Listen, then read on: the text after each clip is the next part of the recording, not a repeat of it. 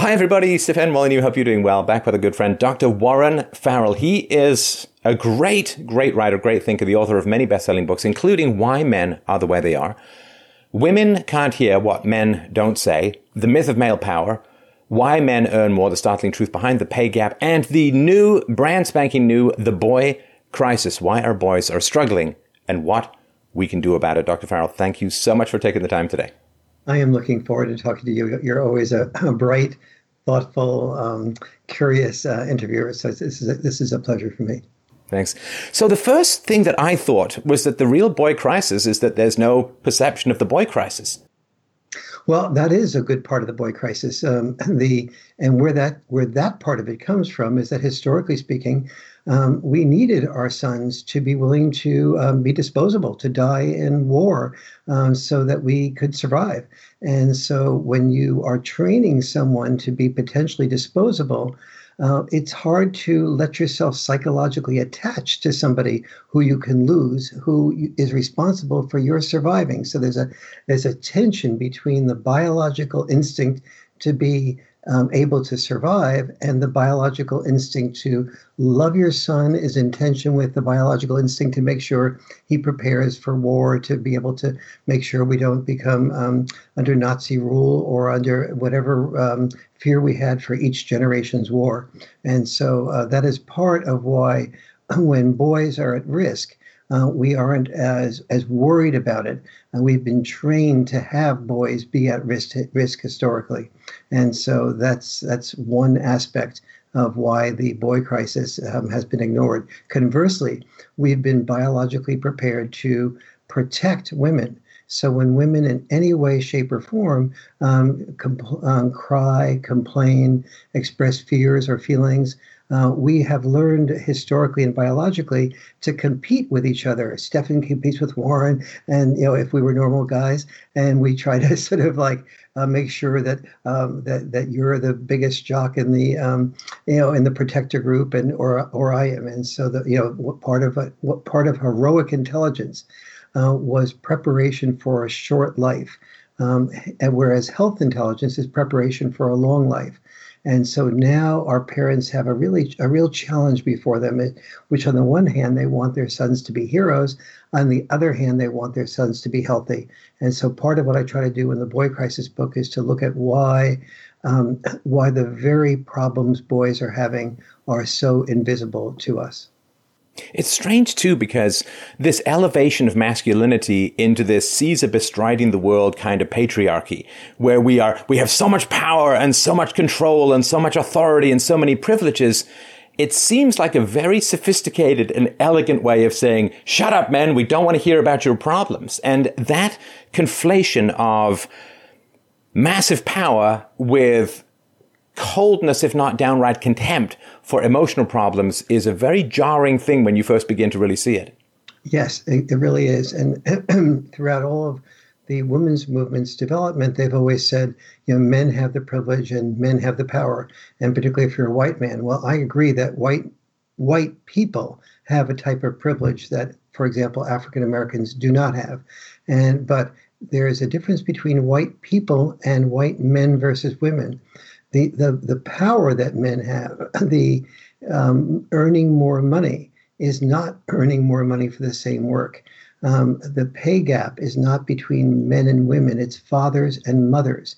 And when a man and woman became a father and a mother, both the mother and the father had different expectations.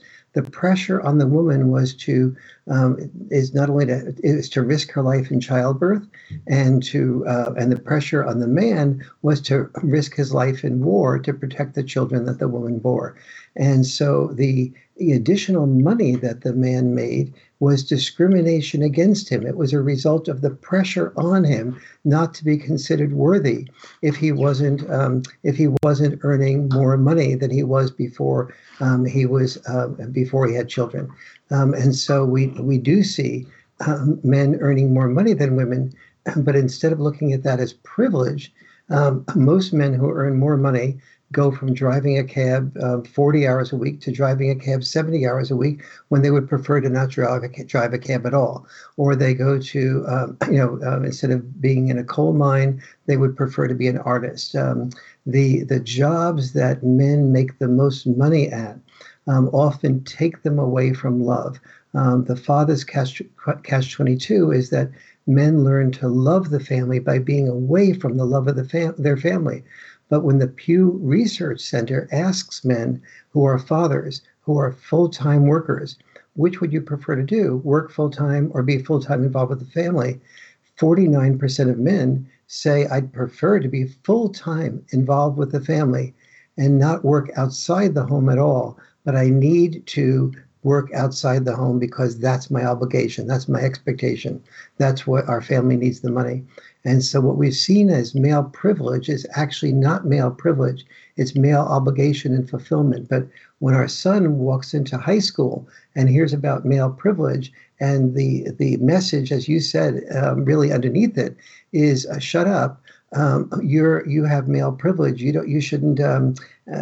We don't have to listen to you. It's the others of us that have not had this privilege that we need to listen to. It isn't a very inviting environment for him in high school or in college, and so and this is especially dangerous in college, where you have for many of our sons will be experiencing. Most states in the United States have laws now, which are called affirmative consent laws, where they can't even reach out to take a girl's hand or a young woman's hand without the possibility of, if they do that and the woman is not interested and they haven't asked her ahead of time whether it's okay to hold her hand, she can sue him for sexual harassment. And once she does that lawsuit, the chances of him, he doesn't even have due process in the college or university. So this becomes a very fear-based time for many of our sons who are wanting to pursue the higher education that is necessary to have a good job, that is necessary for a woman to be attracted to them. Yeah. And I've characterized it, people always say failure to launch, and I really characterize it as nowhere to land, which is a very different thing. And the sort of twin aspects, the causality is complicated, and you do a great job of exploring it in the book. The fact that war requires much less labor now than it did in the past, because you have weapons of mass destruction, means that men aren't even as valued as the sort of throw them into the fire like vengeful kids with toy soldiers of war, as the First and Second World War. So men aren't as necessary for war anymore. And through the welfare state, men are no longer required to provide resources for a woman to survive with offspring. And so I think there is this amazing, and I'm really of two minds about it, Dr. Farrell, because at the one hand, it's catastrophic, but on the other hand, it is the kind of space or pause or option that allows for a reassessment of gender roles and carries within it, I think, the seeds of great possibility, which is if we can have a life outside of the biological necessities of provision and war, what possible lives could men have? And we kind of hang, I think, at a crossroads now between a sense of nihilism and a sense of possibility. Well, you're absolutely right. One of the first chapters in my book looks at what the evolution of all this was. And I started out looking at 63 of the largest developed nations all have boys falling behind girls in almost every academic area, as well as in social areas and social skills, falling behind psychologically, being more likely to be depressed and suicidal, falling behind in their physical health, falling behind in their IQs dropping, sperm count getting lower, social skills getting less and less effective as they immerse themselves in video games. And so I started asking myself, what is there about developed countries? Is there any commonality there? And I realized that in developed countries, there are two things that are much more allowed than in non-developed countries. One is permission to have divorce. And that tended to lead to two groups of people. One was the group of boys that still had significant father involvement after divorce, and then the other for mostly a majority of boys that did not have significant father involvement after divorce. Then I looked at the women, the 53% of women under 30 in the United States who are having children without being married, and discovered that among that group of women, there was also a division between the group of women who were not married when they had children, whose fathers remained involved, and the group of women who had children without being married, whose fathers did not remain significantly involved. And again, among the group that had significantly involved fathers, they were doing not as well as children do in an intact family, but they were doing close to as well as that, versus an enormous gap between what I call the dad-deprived boys, the dad-enriched boys, and what I ended up calling the dad-deprived boys, when boys have minimal or insignificant amount of father involvement. They do terribly, I discovered, on more than 70 different areas of success, of being able to be empathetic, being able to be assertive but not aggressive, being, when they have father involvement, much less likely to have depression, delinquency, discipline problems, drinking, drugs, to be involved in computer game addiction, as opposed to just computer games, which up to a point are very healthy, being involved in porn and addicted to porn.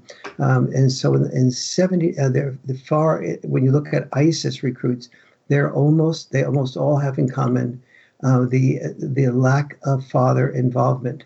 When you look at school shooters or mass shooters, whether it's Adam Lanza or Elliot Rogers or Dylan Roof or Nicholas Cruz or Stephen Paddock, they are all boys who did not have significant amount of father involvement. And so there's this enormous divide occurring. And I would predict that this divide that came from advantage, the ability to survive, has ended up creating permission for divorce.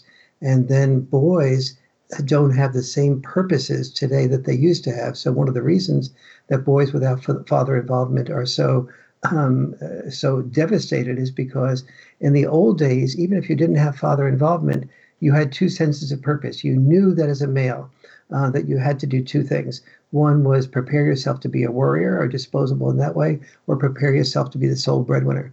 Today, the warrior, as you said, is less important. The sole breadwinner is not does not make a man's identity a man. And so the boys have to learn, how do I take a less defined sense of purpose and discover a sense of purpose? Well, the most important role model in helping him discover a sense of purpose is a father working with him and helping his son develop two things. One is a sense of what he is as a boy, what he is as a unique human being, what is most fulfilling to him. But once he decides what is most fulfilling to him, also how to have the postponed gratification that gives him the ability to achieve what is fulfilling to him, because the more fulfilling an occupation is, the harder it is to be successful at it, because the more fulfilling the occupation, the more competition, the more people want to be there, the more competition. So therefore, the more discipline that is necessary to do an occupation that is fulfilling. So the boy has to have both a sense of what his uniqueness is, and a father's uniqueness can help him discover that. And then also has to have a way of having of learning the postponed gratification that dads tend to bring to the family environment by enforcing boundaries more effectively. That tends to be one of their what they bring to the family table. And as you point out very eloquently in the book, in the past, men were disposable, but they were praised. And now men are disposable and are insulted. And that's kind of a double whammy for a lot of men to try and navigate. And they don't usually have a very conscious or verbal, and this is why this book is so important, a conscious or verbal way of expressing what's going on. There's just an inchoate sense of negativity or futility or nihilism, and trying to find the problems and put them into words is a way, of course, of empowering people to at least recognize what's going on, which is the first step to trying to find solutions. You're absolutely right. And so part of what sometimes is mocked is, boys getting in touch with their feelings. Well, we have to recognize that heroic intelligence has always been in tension with health intelligence. Heroic intelligence was the preparation of a boy for a short life. Health intelligence is the preparation of a boy for a long life. And where in the old days, we just focused on the heroic intelligence, today most people have a mixed feeling as parents. On the one hand, you want your boy to be on the football team, and the football team is preparation for heroic intelligence or a short life. The cheerleaders go first and 10, do it again. First and 10, do it again means first and 10, risk a concussion again. First and 10, get across that to the end zone, and we will cheer for you, and we will also approve of you, and we will also love you, and we will also have sex with you. And not only will we do that as the cheerleaders, but you'll be talked about in the school assembly. Your father will be saying, when you catch that touchdown pass, "That's my son. He caught the pass." And so we have to realize the social bribes we give our sons to be heroic that may undermine their health intelligence. And now, for the first time in history, the good news is we can create a balance between the two. There's a lot of aspects of masculinity that are very important. To know that when the going gets tough, the tough get going is very useful for up to a point. But if you don't tune into your feelings and find out when you go over your edge and you're willing to get concussions and spinal cord injuries that ruin you for life, then that's gone over the edge. In the old days, we couldn't pay attention to whether a boy went over the edge. We just admire him for toughing it out no matter what the situation was. Today, we have to balance boys not being too fearful, but at the same time, boys knowing that fear is a positive, as an emotion that warns them against being physically and emotionally hurt. Yeah, I think I've actually in my life heard more about carpal tunnel syndrome from women typing than brain damage from men in extreme sports and at work. Now, the health gap is really, really important because the health gap, there's something which struck me like a blow to the chest when you pointed out that any medical researcher who could find a way to close the male-female gap in mortality would do more for human health than discovering a cure for cancer. Yes. What a statement. It really is. And there are so many things that we do for our sons, throughout all of their lives that what I mentioned to you before about the football player and the father yelling, "That's my son." That's what I call son dropping. And the message is very apparent that it's telling the boy, you will be more loved when you risk your life or a concussion, doing what you need to do to score that touchdown.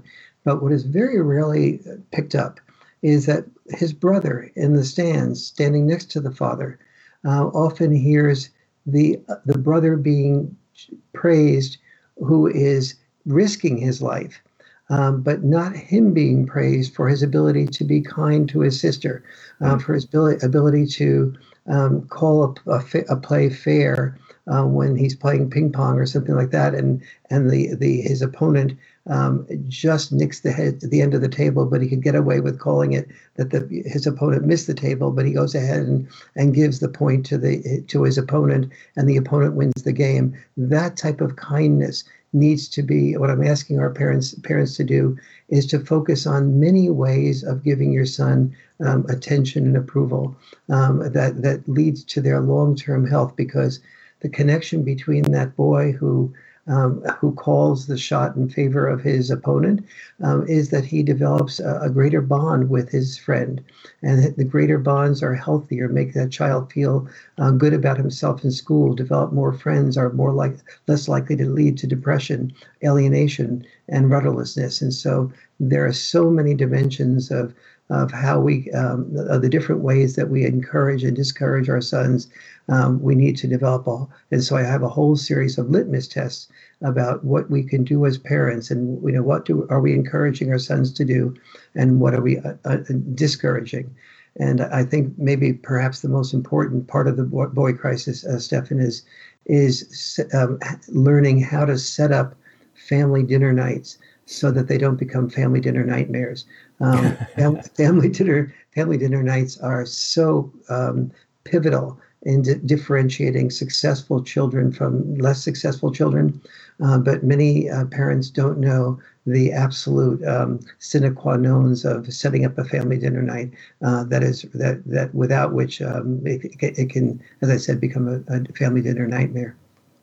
Well, and I say this in my own family. Every now and then we drift from conversation and I say, well, I got into a family life because of conversation and very little else. That to me, that you build everything around conversation and take it from there, because that's where the connection occurs.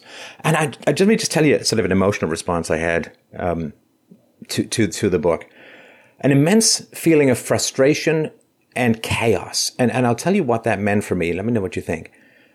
It just feels like, and this has been particular since maybe the mid to late 19th century, we've just been engaged in these mad series of social experiments throughout the world. Like, I don't know, let's create a system with no private property and no profit motive, and the government owns everything. Hey, let's see how that turns out, and, kills tens of millions of people. Or let's try fascism, or I don't know, let's destroy the family. Let's create family courts that are parent hostile. Let's create a giant welfare state and displace men as the providers of the family. And I mean, it's just these wild, let's take the father out of the equation. Hey, let's just see what happens. Let's just, we'll just move the chess pieces around a little bit, see what goes on.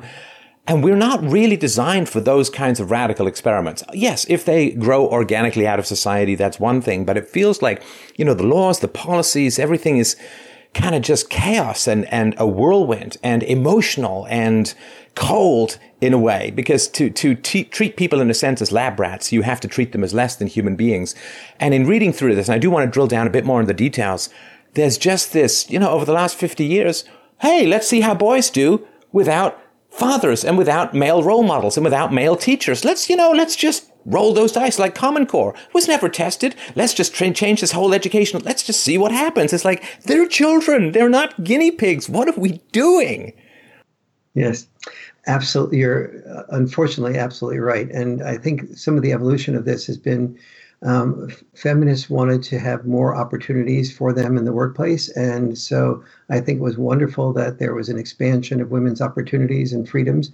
But a number of things happened in the process.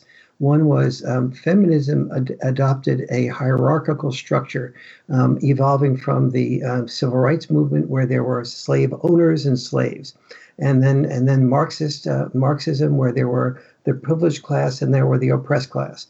And so rather than say, oh, with men and women, we're all in the same family boat, our mothers made sacrifices to risk their lives in childbirth, and they made risks. They sacrificed their careers. They made sacrifices of careers, but our fathers made sacrifices in careers.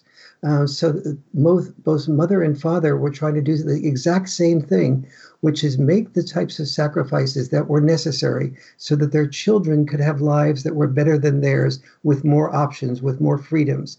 And so, but the feminist movement didn't see that. They saw, because men's role was to earn more money, they didn't see the obligation and the responsibility and the pressure on men to do that earning of more money. They called that earning of more money privilege and power, as opposed to an experience of powerlessness that the men had to experience in order to earn more money. So they looked at men earning more than women do, and said, okay, men earn $1 for each 79 cents that women earn, as if it was for the same work, which it nowhere close to is. And then they said that's male power, as opposed to understanding that was discrimination against men. It was discrimination. Well, and sorry to interrupt, but just for men as a whole, you ask yourself this question: if you're a father, and particularly if you're a provider for a family, let's say you get a big raise. Do you sit there and say, woohoo, that's all for me? Yay, I get all this money. I could go buy a boat. You recognize that you're going to get to keep pennies on the dollar if you're lucky from that raise. If you're single, you might say, I can go buy the boat so I can attract a woman who wants children, so I can eventually divide my money more with other people. But if you're married, you absolutely know that if you're going to be at all respected, or that you are going to be a father who is going to put the primary money to making sure that children are healthy, they live in a good neighborhood where they can have access to good schools, the types of friends you want, and all of that costs mortgage money, tax money, orthodontist money, and security blankets in order to be able to deal with emergencies, and so on.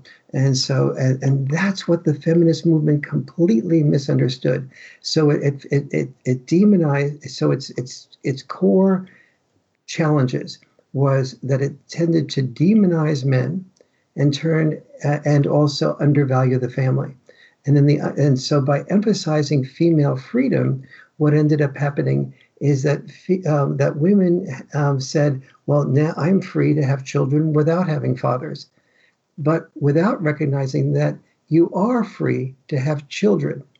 But the second you have children, it is your obligation to put your children's welfare above yours, and therefore you are not free to not have fathers involved. You're free to make a decision as to what leads to the best outcome for your child, and your child's best outcome is almost invariably, not exclusively, but almost invariably, going to be a lot better if you have both a mother and father involved, and not just the father earning money, but the father's the understanding the contribution that dads tend to make to the family. And this is the crucial thing, because many times there's mothers and fathers involved, but the father is off earning, the father experiences a father's catch-22, in which he learns that the way to love the family is by being away from the love of the family, and therefore his son doesn't get a chance to see him a great deal. And while that is useful for earning money to live in nice neighborhoods, we now know that children do, especially boys, do much better with time with dad than they do with the dime from dad, so to speak. They are far more likely to and so let me be very specific as to why. And this, by the way, applies to girls, as our daughters as well, but it just applies to a greater degree for our sons. A mom and dad will tend to bring to the family table different qualities. So if the child is they'll both say, you can't have your ice cream until you finish your peas. But the child will do the same with both parents. Test the boundaries. Try to have as few peas as possible before it gets its ice cream. Mom will then tend to sort of try to negotiate a few more peas, like, sweetie, you didn't finish your peas, but maybe could you have a couple more and then you can have your ice cream. So the child learns, with mom, I can manipulate a better deal. With dad, the dad's more frequent response is something like, excuse me, we have a deal here. The deal is you finish your peas, you get the ice cream. Not you don't get to renegotiate after the fact. Exactly, you don't get to negotiate. And so the boy goes, oh, you're so mean. Dad, mom, let's be sort of have my ice cream sooner than you do. I want to go with mom. And so the dad goes, you can continue complaining about this restriction. Then you'll have no ice cream tomorrow night either. Well, now the kid is furious, but the kid learns that when dad's rules apply, it has no option but to finish the chore that's assigned. And that's the beginning of learning postponed gratification. And life and adulthood. I mean, you go for a job, say, I want $50,000 a year. I'm going to work 5 days a week.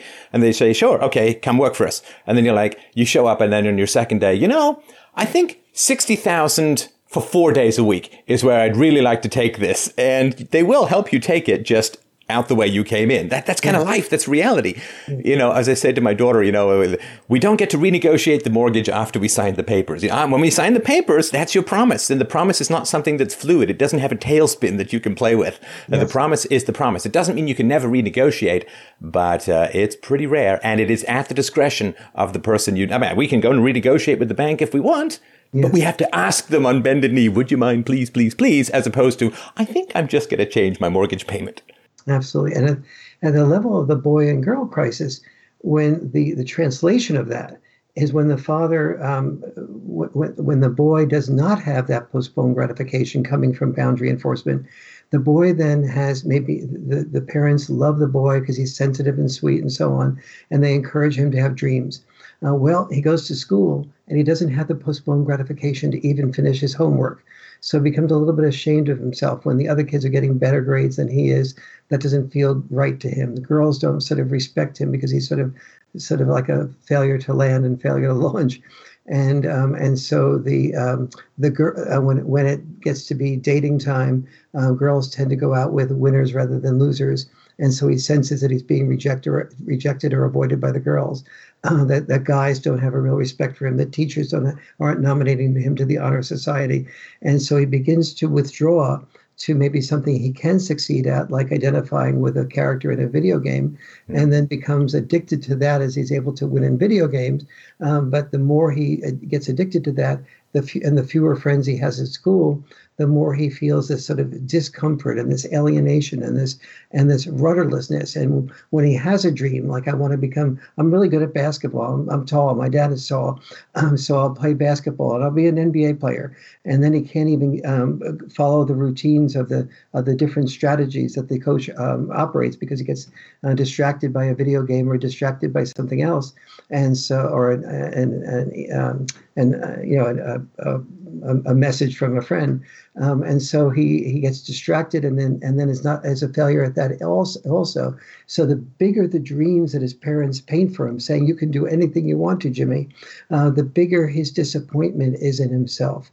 And that's what begins the cycle that sometimes in its worst case scenario leads to depression, and then often in its worst case scenario, suicide, and in its super worst case scenario, the mass shootings that we see when a boy feels, okay, for one time in my life, I can get someone's attention. Maybe they'll ask, what am I about? Who am I? Well, he was a sweet boy. They'll say nice things about me.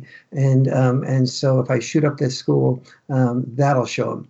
And that, and that's that slippery slope that happens when father involvement doesn't lead to the postponed gratification. And that's just one of many characteristics of a father is contributing to the family that needs to be integrated in order for our children to do the best, and especially our sons.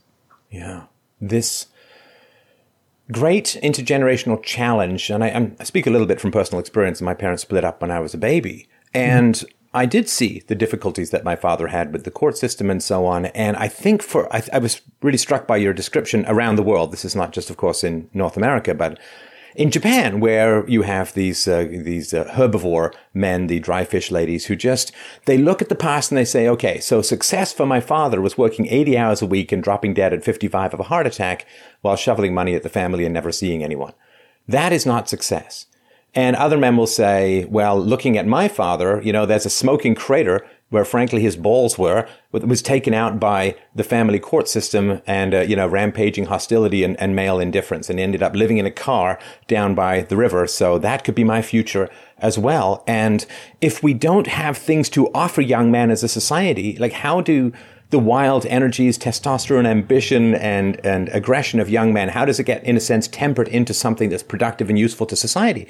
Well, you have to have something to dangle in front of young men in order to gain their allegiance to social norms. And when society doesn't really have much to offer men, you're not going to get respect. If your wife decides to leave you, you could get completely destroyed through the family court system. If you make more money, we're going to tax you more. And if you go to school, you're going to be told that you're bad for being male or bad for being white. And, if you look at a woman the wrong way, or she has a drink and then kisses you and regrets it, your life could be destroyed.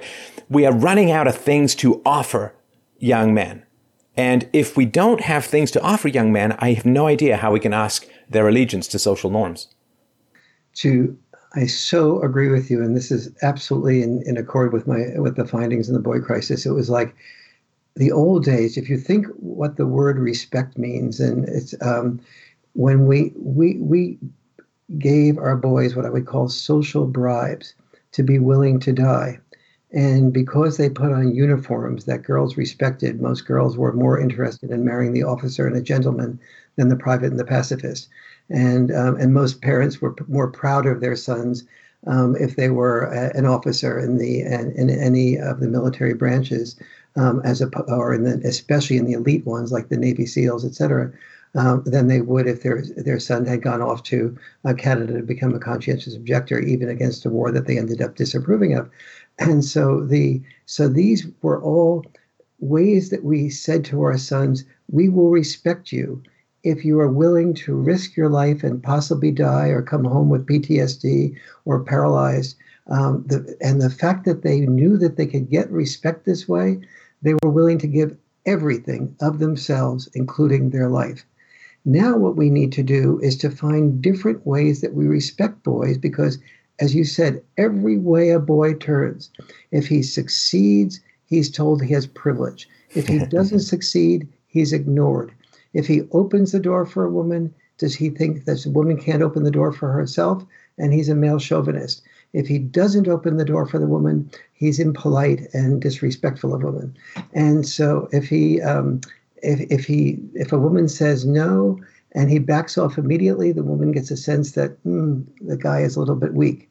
If the woman gets no and he tries to figure out other ways to get her to say yes, he's a potential date rapist or a sexual harasser.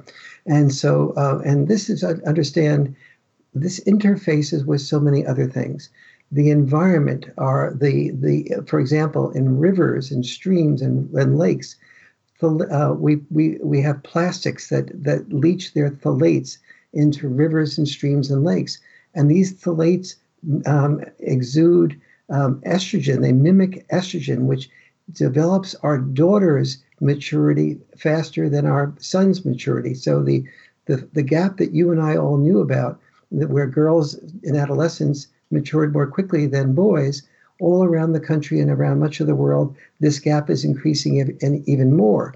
But with the girls being significantly more mature than the boys, we're still saying to boys, you have the expectation of risking sexual rejection by reaching out to these girls. And by the way, sex is dirty, but you risk you risk being the dirty jerk who takes the initiatives. Girls can do it by option, but you have to do it by expectation. And so you have the less mature sex expected to initiate something he feels ashamed of, his greater desire for sex, which in this culture is akin to dirty jokes. And he then can't, if he doesn't have an interest in sex, he has a low testosterone level that makes nobody interested in him.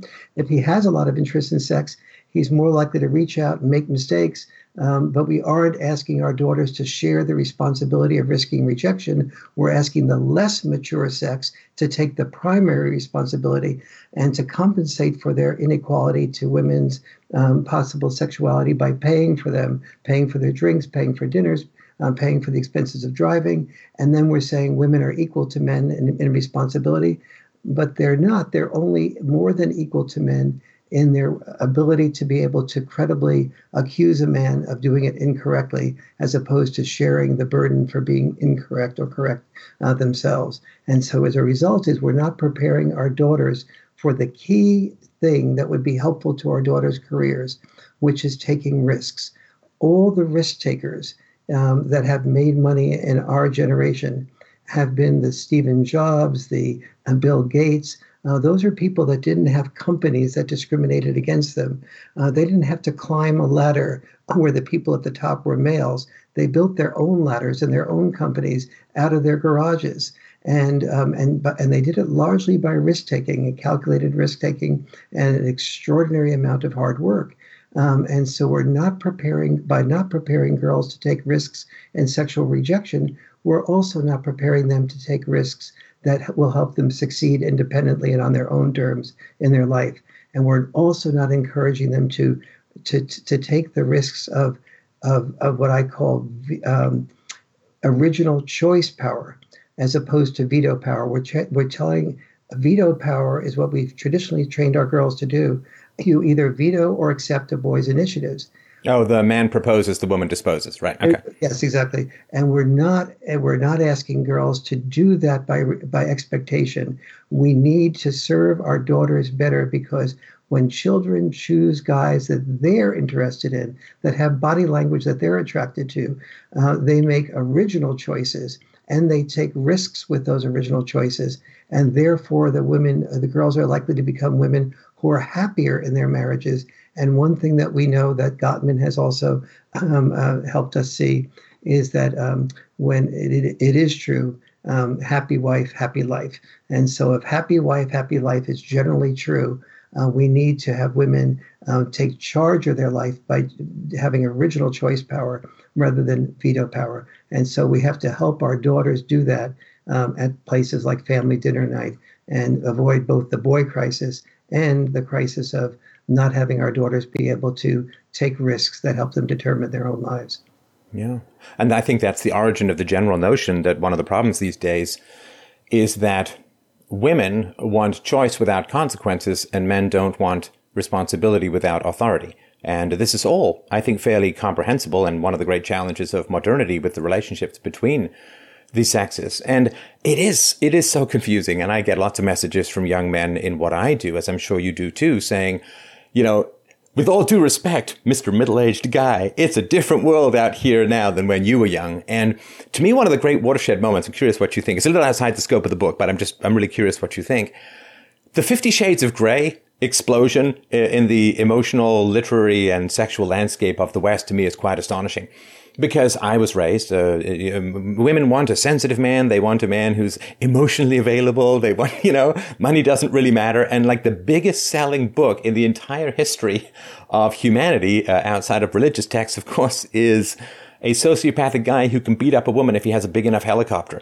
And women love this stuff. And it's just a little confusing. Like, we hate patriarchy, but it would be great if we bring in millions of immigrants from really, really patriarchal cultures. That would be excellent. And it's like, can a brother get a consistency vibe here in any way, shape, or form? Yes, no, you're absolutely right. I have never read a romance novel that was titled "He Stopped When I Said No." And, all the way back to Heathcliff, right, from Wuthering Heights. Yes, absolutely. And then, what is the number one? You were just talking about the number one best-selling fiction book is clearly, almost sadomasochistic in its orientation, and it's not men that are buying this; it is women that are buying this. What though is the single most biggest grossing movie of all time? It's Gone with the Wind. And Rhett Butler doesn't say, "Oh, if you're not interested in going upstairs, that's okay, no problem. We'll stay down here and have a good conversation." But the women are reading the books where she's dragged upstairs and ends up becoming happy in the long run, and it's called romance. So guys are seeing women talk about this as romance, and then also and the sales, 90 or so percent to women. Make it clear that this is one message women are delivering about what they really want. And then another message of what women are delivering is coming up through the feminist movement and the development of the affirmative consent, where a guy who does not ask ahead of time whether a woman would like to hold his hand and make sure he has a series of contracts with him for each stage of advancement in that sexual endeavor, that the woman can sign, yes, you can hold my hand, yes, you may kiss me on the cheek, yes, you may kiss me on the lip. And if she doesn't sign those things, he is vulnerable in court to her saying, I wasn't interested and I didn't say yes, to him saying she did say yes, either in her body language or verbally. And so these are things that are making it very difficult for the less mature sex in high school, the boys, to understand about girls and women, and to also we say we want boys to respect women. Respect emerges from accountability, not from the sex that blames the most. And so we really need to have, and when you go to work, it doesn't when human resources becomes not HR, but HER, her. And it's only a monologue and not a dialogue.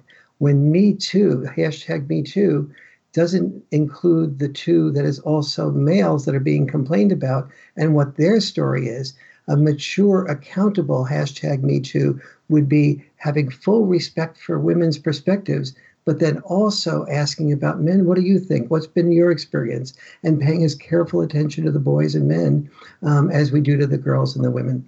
And so we need to move the cultural zeitgeist from monologue to dialogue around gender. Right. Now, I think something that's also very important, there's sort of two bookended ideas. The number one was when you talked to fathers-to-be or and so on, or pregnant women, would you rather have a boy or a girl? And the answer was overwhelmingly a girl because of, I guess, female in-group preference and gynocracy and so on. But it also struck me that, of course, a lot of parents, as you point out in the book, are blaming themselves for what's happening to their sons. And when you take the view, as you do, this is from part 1, chapter 5, the crisis of our sons worldwide. If it's happening around the world, you are involved in the problem, but you are not the source of the problem. And I really want whatever I can do to give, or we can do, to give parents that sense of relief. because blaming yourself and feeling guilty is not going to motivate you to do what is necessary to begin to address these problems in a larger context. So how, we touched on this earlier, but just expand a little if you would. How are the boys doing all around the world? Yes, and what does this mean for parents? They're doing terribly in developed nations for the reasons that I was mentioning before about the divorce and the lack of father involvement is one of the major reasons. Things like the environment and the leaching of phthalates is another reason. But in places like Japan, where there used to be a very strong sense of purpose when boys were trained to be warriors and part of the Axis powers, and then they lost in World War II, and the United States took over a protector role for Japan, taking away their ability to defend themselves and us playing that role of defender. All of these boys who were growing up to be warriors suddenly were being taken care of by the United States. And so they didn't have any role of warrior to develop, to look forward to, which in one way is wonderful. It help world peace.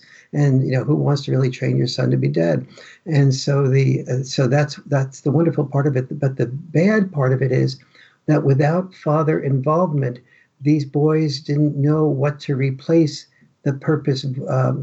Sense of purpose became a purpose void.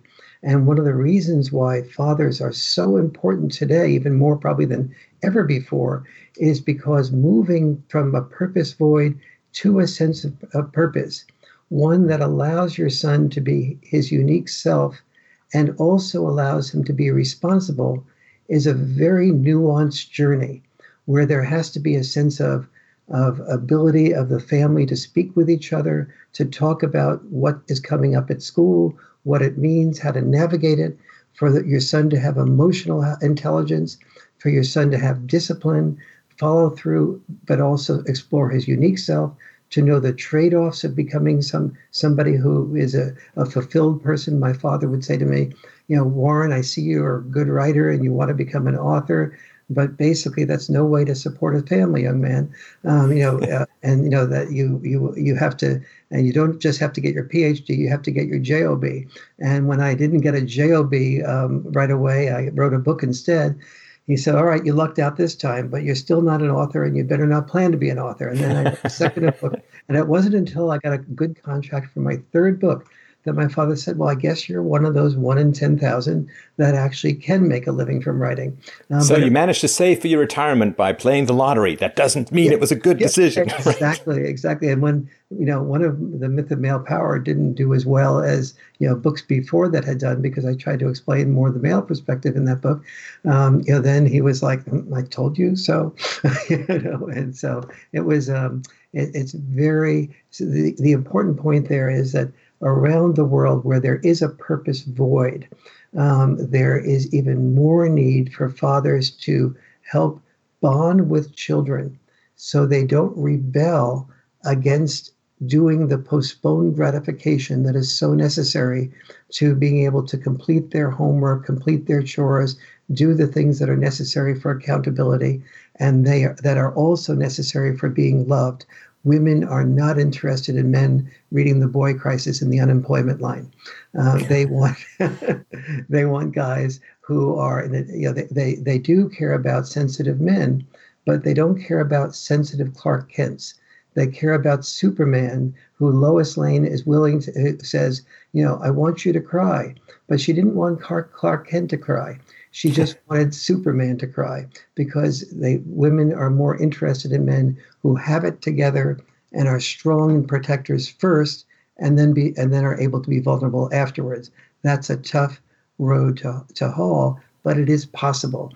But it's possible when mothers and fathers know how to honor the best aspects of what they each bring to the family table. Right. There's a very powerful argument in the book. Sort of reminds me of that old Oscar Wilde line of the only thing worse than being talked about is not being talked about. And for cultures, the only thing worse than failure is success. And we've seen this when wealth arises in a country. What happens is the women generally end up flocking more and more to female traditional occupations because there's more wealth in the family, which gives them more choice. So why do more marriages fail in countries that succeed? Well, because women are usually married to men who are still able to earn as much or more than they. Even if a woman is earning a fair amount, She wants a man. She either doesn't want a man in her life because she doesn't want one more child to take care of, is the way she looks at it, or she finds a man who is able to earn more than she does. And so the more she earns, the more she's free to up her ante about what she wants in emotional intelligence from a man. And so there's a lot of good news in that. And the good news is that we guys have to work on developing emotional intelligence exactly because we're no longer the sole providers to women. And so women can't just depend on us for money, keep their mouths shut, put their heads in the sand, and know that they have no choice but for men as a security blanket. But on the other hand, what women are not doing, and girls are still not giving women the signal, boys the signal, that they're interested in a boy, that they're interested in being a have-it-all woman. And what they can do as a have-it-all woman is to work full-time, have a career that's really successful, but be okay with or even honor a man who stays home full-time and is with the children and is a father warrior, if you will. We know now that children raised predominantly by fathers rarely lose their mother because the mother will always make time for the children. So when a child, and also when children are raised predominantly by fathers, they're very likely to have a positive view of the mother. They're likely to have boundary enforcement. They're likely to have very good bonding with the father. They're likely to get to bed on time. They're likely to be far more healthy. They're likely to be very upbeat and productive. They're very unlikely to be criminals, depressed, and have any of the other 70 sets of problems that are documentable that children have when they don't have father involvement. But we need to know how to educate women and how to educate men about what they contribute and why. So, for example, a man will be far more likely to roughhouse with his child. And for longer because he's stronger. For longer, both because he's stronger, and also because he's just inclined that way. A mom can be roughhouse with a child, and the children and mother can bond very effectively doing that. But as a rule, fathers are the ones to do that. But when fathers are doing that, mothers are often looking at and saying, Stefan, don't get too close with the kids to that table there because they could hurt their head on the table, or the couch is. Why don't you do this during the day, not at night? And so no food fights in nice restaurants. Yes, I know. Yeah, exactly right. Or the mother's saying to herself, even if just in the back of her mind, oh, Stefan or Warren, they're just one more child. It's like I had 3, but now I have 4. And have you seen that? It's a great meme. It's a father throwing the son up on a beach. And like what's actually happening is the kid is like 3 feet. What the child feels is like 10 feet. What the mother sees is like 30 feet of death and doom. And yeah, that stuff. I so agree with that meme is in the Boy Crisis book as so typical. And so what the father needs to do is to know that, first, roughhousing is a way of helping his child or girl or boy make distinctions between being assertive and being aggressive. If the child hits the father in order to win at wrestling, or kicks the father in the groin, or pulls the father's hair, or pokes the father in the eye, the father goes ahead and says, you can win at wrestling by faking me out or doing a number of other things, but you can't win in wrestling by doing these things that are aggressive, not assertive. And then because the father is willing to enforce boundaries, if the child goes ahead and repeats the aggressive process, the father just says, okay, that's the end of roughhousing for the night. And if the kids go, oh, no, I won't do it again, I won't do it again, the father says, you already had your warning, and we'll pick it up tomorrow night and see if you're any better. But so the child learns, I have no option but to be assertive rather than aggressive. But the roughhousing creates a bond, and almost all dads unwittingly, but not being able to articulate it, use that bond to say something like, I'll tell you what, bedtime is 9:00. If you're finished everything that you need to do, like chores and homework, by 8:30, we can have roughhousing or doing anything you want to do. I'll read you your favorite story between 8:30 and 9:00. And so the boy then focuses on getting all those things done. And if she or he can't do them by 9:00, the father says, sorry, you didn't do it by 9:00. That's no roughhousing. Whereas the mother's more likely to say, the boy's more likely to say to the mother, well, it took me longer because I needed to do my homework, or you wanted me to do my teeth really well, so I did them really well. And manipulate the mother into saying, okay, things are all true. I'll tell you what, we'll move the bedtime back to 9:30. And so the data shows really clearly that the father that sets a bedtime specifically sets the bedtime later, but the children get to bed earlier for reasons like that. And the child doesn't resent the boundary enforcement that the father does because it's bonded with the father through the roughhousing. And so, but no father that I've ever met explains that to a mother, and mothers can't hear what fathers don't say. And so, one of the reasons I really encourage fathers to not just, the publisher always says, oh, mothers of sons will really love this book and get a great deal out of it. Well, I'm saying, fathers, you need to take responsibility. We complain about women not being accountable. They often aren't, but we need to be accountable in terms of learning what we contribute and communicating that to the women in our lives. Right. Now, for those men who are out there who are teetering and facing divorce or going through the process or something like that, you have some very good advice. The 4 must-dos. What do you think men really need to do? Because, of course, the men aren't most, as you say, they're agonized if they don't get to spend enough time with their children. It destroys their hearts and their purpose, really, as men. So what is it that is the most important checklist for men to deal with when they're facing these issues? I say 4 things have to happen, and for your children to do the best. And so number 1 is about an equal amount of time after divorce between mother and father. Doesn't make any difference how that time is divided. Whatever parenting plan is best for you, it just has to be about an equal amount of time with mother and father. And I explain all the reasons in the Boy Crisis for that. Number 2, the children need to not detect or overhear any bad-mouthing from mother about father or from father about mother. That really undermines the child's belief in him, the part of himself or herself that is the other parent. We're all 50% the genes of our biological father and biological mother. And if we're being told that the biological father is narcissistic or unreliable or a liar or irresponsible, we start looking in the mirror and saying, gee, maybe I'm like that. After all, I am looking in the mirror. Maybe I'm narcissistic. Especially if the mom says, and I've heard this, I'm sure, the mom says directly to the son, you're just like your father who's out. That really shatters the bond.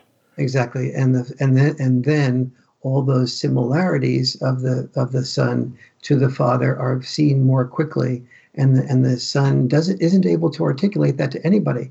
He can't say to the mother, I'm not like dad in a certain way. And why are you saying this? Because he doesn't want to destabilize the one part of his life that's stabilized, his connection with his mom. He doesn't want to say it to dad because he doesn't want dad to get into more of a fight with the mom and destabilize his relationship further. So he keeps it inside of himself, which is part of what destroys himself and eats himself up. So that's number 2, is no bad mouthing. Number 3 is that children do the best when the mother and father live within about 20 minutes driving time from each other, so that the child doesn't resent the parent that is not the primary parent. And when they have when their friends have a birthday party, or when they're part of a soccer team and they can't go to soccer practice as often, and so they don't resent the parent that they have to go away from out of state, or 45 minutes drive where it's really hard to get it together. And then 4th is that there has to be consistent couples communication counseling, not just when there's an emergency, you call the family together, because when there's an emergency, you tend to, everybody's in time pressure, and you tend to take dichotomous positions with your spouse. When you have couples communication counseling, you have time to understand your spouse's point of view in a much more calm environment. And that is really creates a sense of stability that gets transmitted to the children. It's tough. It's hard to have any kind of good story coming out of divorce because, of course, you don't want to badmouth the wife or the husband. But at the same time, if you say they're great, the question then becomes, well, why did you divorce? Oh, I love your mom. She's great. It's then, well, why are we living separately? It's very hard to come up with a cohesive narrative for kids. So this goes way back for me, this question of ADHD. Attention deficit hyperactivity disorder. I remember probably 16, 17 years ago doing research for a book and coming across a nugget that kind of stuck with me. I don't know if it's been replicated since, but ADHD symptoms virtually vanish in boys when they're interacting with their fathers. Now, that does not strike me as an entirely biological illness, I have a tumor, but when dad's around, it vanishes. That doesn't make much sense to me. So where are things with ADHD at the moment? And of course, there are so many parents facing these issues, particularly with their sons. What are their options? Well, first of all, the bottom line first. When children are raised predominantly by dads, only 15% are likely to have ADHD. And where they're raised predominantly by moms, 30% are likely to have ADHD.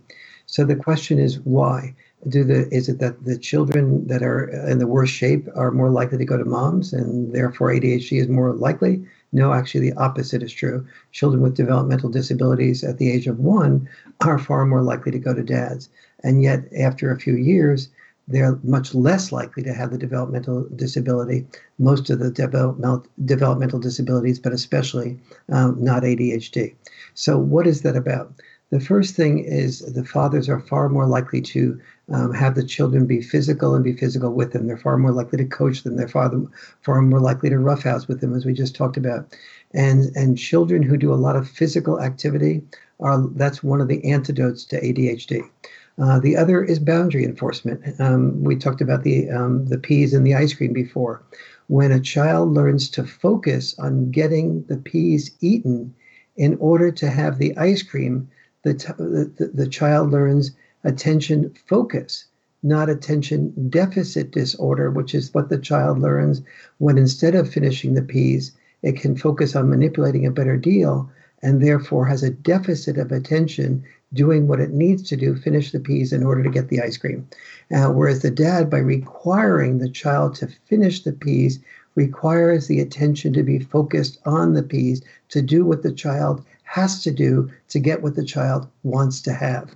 Huge difference. And because that floats into so many other things, such as the children who have that attention focus are far more likely to be able to focus on the discipline of learning the right plays in the basketball game, and so therefore are likely to be more physical on a team, more likely to be able to go to the school and do a pickup game, be able to train themselves to be a gymnast or whatever. And so they're all more, and all of those things, physical activity, discipline, focusing, those are all ADHD resistant things that don't require just prescription drugs to get used to. So you're absolutely right. When children are around fathers, especially fathers that are allowed to father in the way that fathers tend to father, and are respected for fathering in that way, but also the fathers must respect the mother's way of mothering. There is a value to negotiating deals with moms. The kid says, can I climb the tree in the backyard? And the mother goes, no, sweetie, you're in a few years, yes. But right now, you're not capable of climbing that high. And dad goes, the same question asked the dad. The dad's more likely to say something like, yeah, you can do that, but be careful. Or I'll be here if you fall. Yes, I'll be here. And with the mother's more likely to say, if they negotiate a deal between the two of them, what's more likely to happen is that the mother says, all right, you can climb the tree, but not above this level. And you got to be out there with them, Stefan or Warren, but give me the cell phone. I don't want you to get distracted. You're going to be out there with my son. And so the mother contributes a protector, sort of consciousness, and the father contributes a let the child figure out what's safe and not safe to a large degree by himself or herself. And a result of that is the child gets the best of both worlds. And from when kids are very young, you need that hyper caution. Absolutely. Toddlers are like death magnets. Yes. There's so many things can just wipe them out. So you kind of need that hyper caution. But trying to pry the mom off the hyper caution thing, don't leave the house. As a friend of mine, a comedian, Owen Benjamin, he says, don't leave the house, Timmy, there's autism in the grass, like this level of caution, it's too much. And one of the roles of fathers is to pry some of that hyper caution, because we understand that to not take risks is the greatest risk of all. If you don't go outside, you don't get healthy. If you don't learn how to manage risks, you'll end up making foolish decisions. Falling out of a tree is a lot better than driving poorly in a snowstorm in terms of consequences. So for women in general, every slip, every is like, they're going to be in hospital. It's going to be a body cast. It's all over, But for men, it's like, well, yeah, you need to learn. If you fall off your bike, that's one thing, and that is going to give you caution when you go skiing down the double black diamond. So there is no greater risk than no risk taking at all. And I think we can see this with things like childhood obesity and the sort of bubble wrapped childhood and so on. So, sorry, I really didn't mean to take over that part. I apologize, but I just wanted to point out that there is a tipping point where the male risk taking displaces productively the female risk aversion. And it's hugely important for the risk aversion to be there earlier, but there is a tipping point that men and women need to navigate. Yes. And this is one of the reasons why children do so much better when they have both mother and father, right, not only around, but valued. And not only playing their traditional roles, but fathers that my father, for example, came back from Europe after managing a company in Europe. And he he eventually, for a while, he sold fuller brushes from door to door because he was older and couldn't get a job. But then he eventually became a manager of a company, and they kept offering him higher and higher positions. And he just said, right after the first position, nope, I have my economic stability. I want time with my kids, time with my family, not more money. And everything that about my growing up benefited from more time with my dad, not more. We lived in a middle class home, and it was not great, and it was on an average neighborhood, but it was more than okay. But the time was where I learned how to be a good human being and a good man and have decent values, and so. But with a mother and father, a father that's home to a greater degree. And the tension that you often have between protecting and not overprotecting, and not underprotecting and not overprotecting, mothers and dads have to learn that those checks and balances are exactly what is needed, so that instead of thinking that their tension means that they're bad, that they're not meant to raise children together and therefore they should get a divorce, in fact, that tension is exactly what is needed to keep children not too protected but not too underprotected, for example. So now we're going to close, but this is the time where Warren gets the blush, because I'm going to tell you why you need to read this book. And this is my very, very strongest recommendation. Just a reminder, the book title is The Boy Crisis, Why Our Boys Are Struggling and What We Can Do About It. The website is Warren Farrell, WarrenFarrell, warrenfarrell.com, and twitter.com/Dr. Warren Farrell. You can get the book through the website. So I'll tell you why I love what you do so much and where I think your work stands, why it's so important. And everybody, you either were a boy, a boy, you're a grandparent, you're a niece, somebody, or you are somebody who's had to struggle with these issues. Everybody should read this book. Everybody should get a copy of this book. The problem with revolutions is knowing when to stop. That's always, it's like we want them to be pendulums, but generally they're like avalanches, just gathering momentum until they wipe out entire villages. And this is the same, were there injustices in the Russian land ownership in the 19th century? Absolutely there were. Is the solution to kill all of the kulaks? No, it's not. Somewhere in the middle. Were there injustices against women and men? Yes, absolutely. Is then the point of replacing the patriarchy to create a matriarchy run by the state? No. And pushing back against this acceleration, standing before this tsunami of escalation, of revolutionary escalation, is the job of all civilized people, because we do want this thing to come to rest somewhere in the Aristotelian mean. And everyone who is pushing back against these escalations, against this snowballing mob mentality of gender relations, is to me a brother and a sister in the diminishment of escalation that is really the key to having a continually civilized society. So the work that you have done for many years now to push back against these escalations and to try and find something in the middle is, to me, absolutely essential. And we all welcome revolutions that redress grievances. but it always seems they go to the point of creating new grievances that then require another revolution to come back. And those of us who are struggling to try and hold the middle course sometimes will get a lot of negativity from both sides. And it is a challenging place to be. And I just really wanted to express my very, very deep appreciation for the work that you've done. I hope I haven't mischaracterized where I see you, not exclusively, but to some degree, in what's going on. Because if we can, as you say, create a dialogue rather than a monologue. Monologues are dictatorial in essence. It's finger wagging and another thing, and there's no chance to speak back. But where there is a dialogue, so also is there civilization, and is there peace, and is there the potential for a very conciliatory and positive future. And all of those who are working in this area have my enormous respect, and you are certainly very high on that list. So I really want to express at least my appreciation for that.